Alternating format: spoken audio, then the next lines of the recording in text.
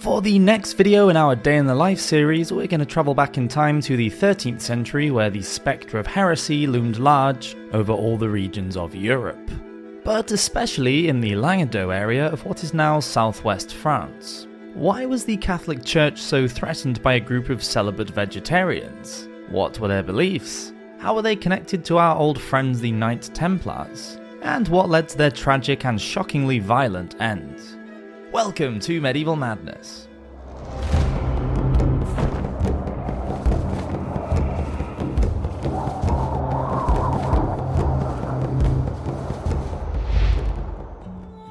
Heresy. It was hardly a new concept. As soon as the Catholic Church became the authority on what was acceptable Christian policy, there were many isolated heretical groups that did not conform. In 1215, Pope Innocent III made decrees to standardize Christian beliefs across the whole of Western Europe, so that everyone from king to farmhand was worshipping God in exactly the same way, from London to Lisbon. The Catholic Church had total control over every aspect of the medievals' lives, and they remained the dominant power by condemning, converting, or killing anyone with religious beliefs outside of their own. But it was the Cathars that were the most troublesome for the Vatican because they had considerable support. Beliefs. Not much is known about where they came from, but the Cathars appeared during the 11th century in the Languedoc area in the territory of Occitanie. This was not part of France at that time, but rather a separate province having a different language, which still exists today. The Cathars also flourished in other parts of Europe, including northern Italy.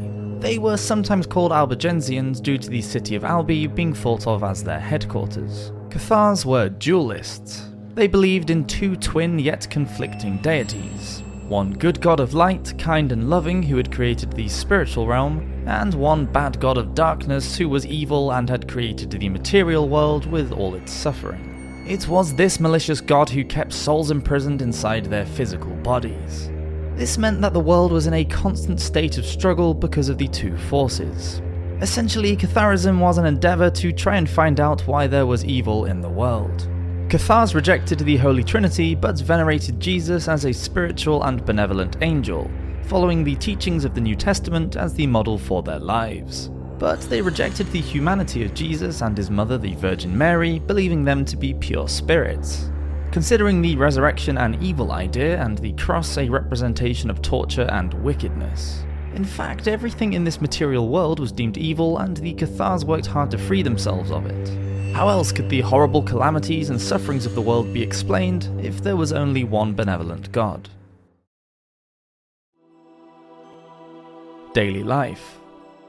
Much like any other people who lived in the High Middle Ages, the Cathars went about their work dependent upon their position and jobs within the community. The farmers farmed, the bakers baked, and the blacksmiths blacksmithed. Having children was a problem for the Cathars. They thought it was wrong to bring forth any more souls to be trapped in the material realm, so they never married, shunning sexual intercourse and preferring to remain celibate. At mealtimes, the Cathars ate a pescatarian diet. Meat, eggs, cheese, milk, and even animal fat, which was used in a lot of medieval cookery, were not allowed because they came from warm-blooded animals which were thought to carry reincarnated souls. The killing of any animal life except for fish was not allowed. Fish were thought to arise spontaneously from inanimate matter, a popular belief in the Middle Ages. Any free time was spent praying regularly and practicing self-examination and discipline. Prayers had set hours and were practiced 15 times each day.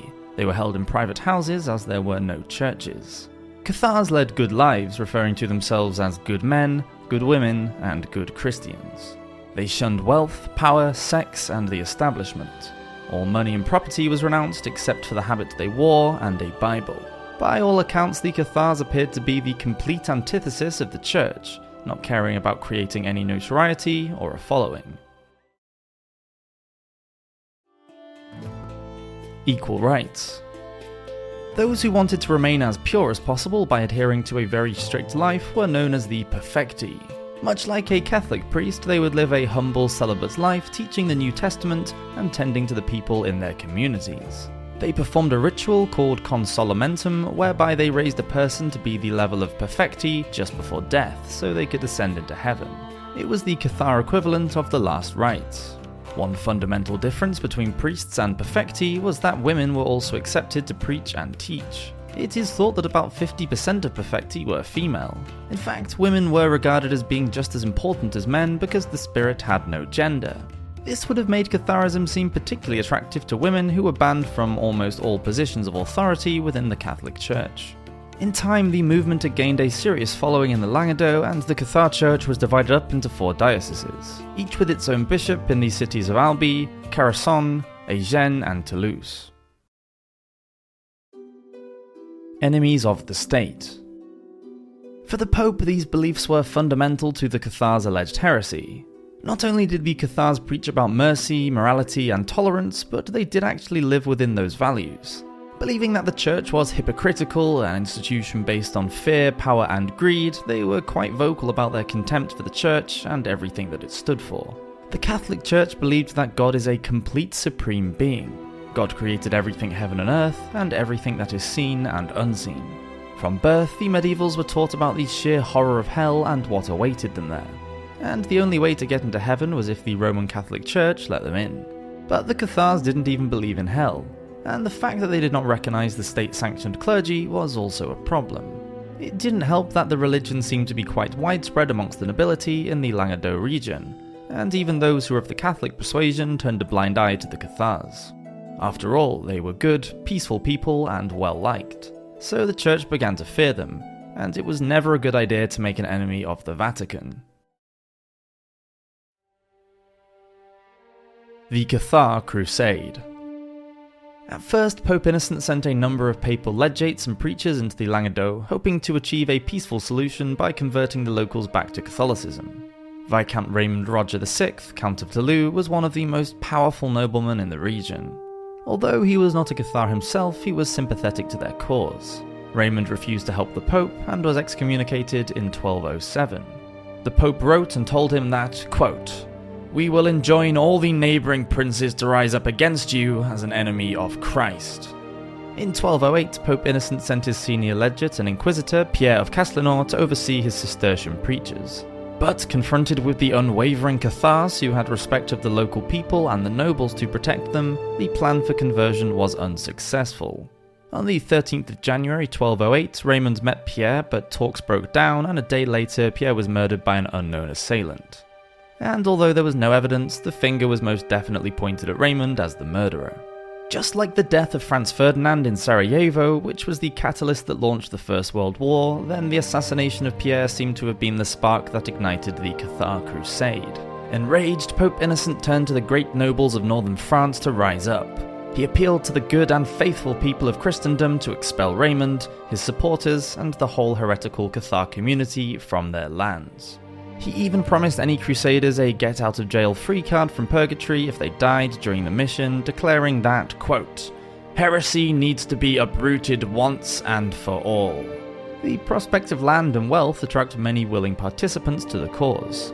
You may hear the crusade referred to as the Albigensian Crusade.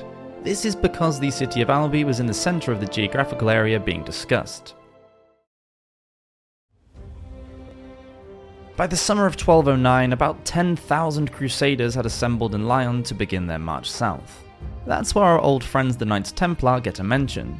There are stories that the Templars refused to join in the fight against the heretics because they sympathised with the Cathar cause, and there are even reports of them offering shelter to the Albigenses. But it may just be that the Templars refused to get involved because they never got drawn into any of the Pope's wars, always choosing to only fight the Saracens in the Holy Lands. By the 21st of July, the papal army had reached the outskirts of the town Béziers, and started a siege of the city. They were commanded by the Cistercian abbot of Citeaux, Arnaud Amalric. The Catholics of the town were told to come out, and the Cathars were instructed to surrender. When neither group complied, the abbot was reported to have shouted, quote, "Kill them all! God will know his own!" During the bloody massacre, it is thought that up to 20,000 people were slaughtered, regardless of age, sex, or religious belief. No one was spared. Those who sought refuge in the churches were put to the sword, even the priests. Then Béziers was sacked and burned. William of Tudela wrote an epic poem in the language of Old Occitan in 1213 called The Song of the Albigensian Crusade. He describes the bloodbath at Béziers as, quote, "So much sorrow that left so many dead with their guts spilled out, and so many great ladies and pretty girls naked and cold, stripped of gown and cloak."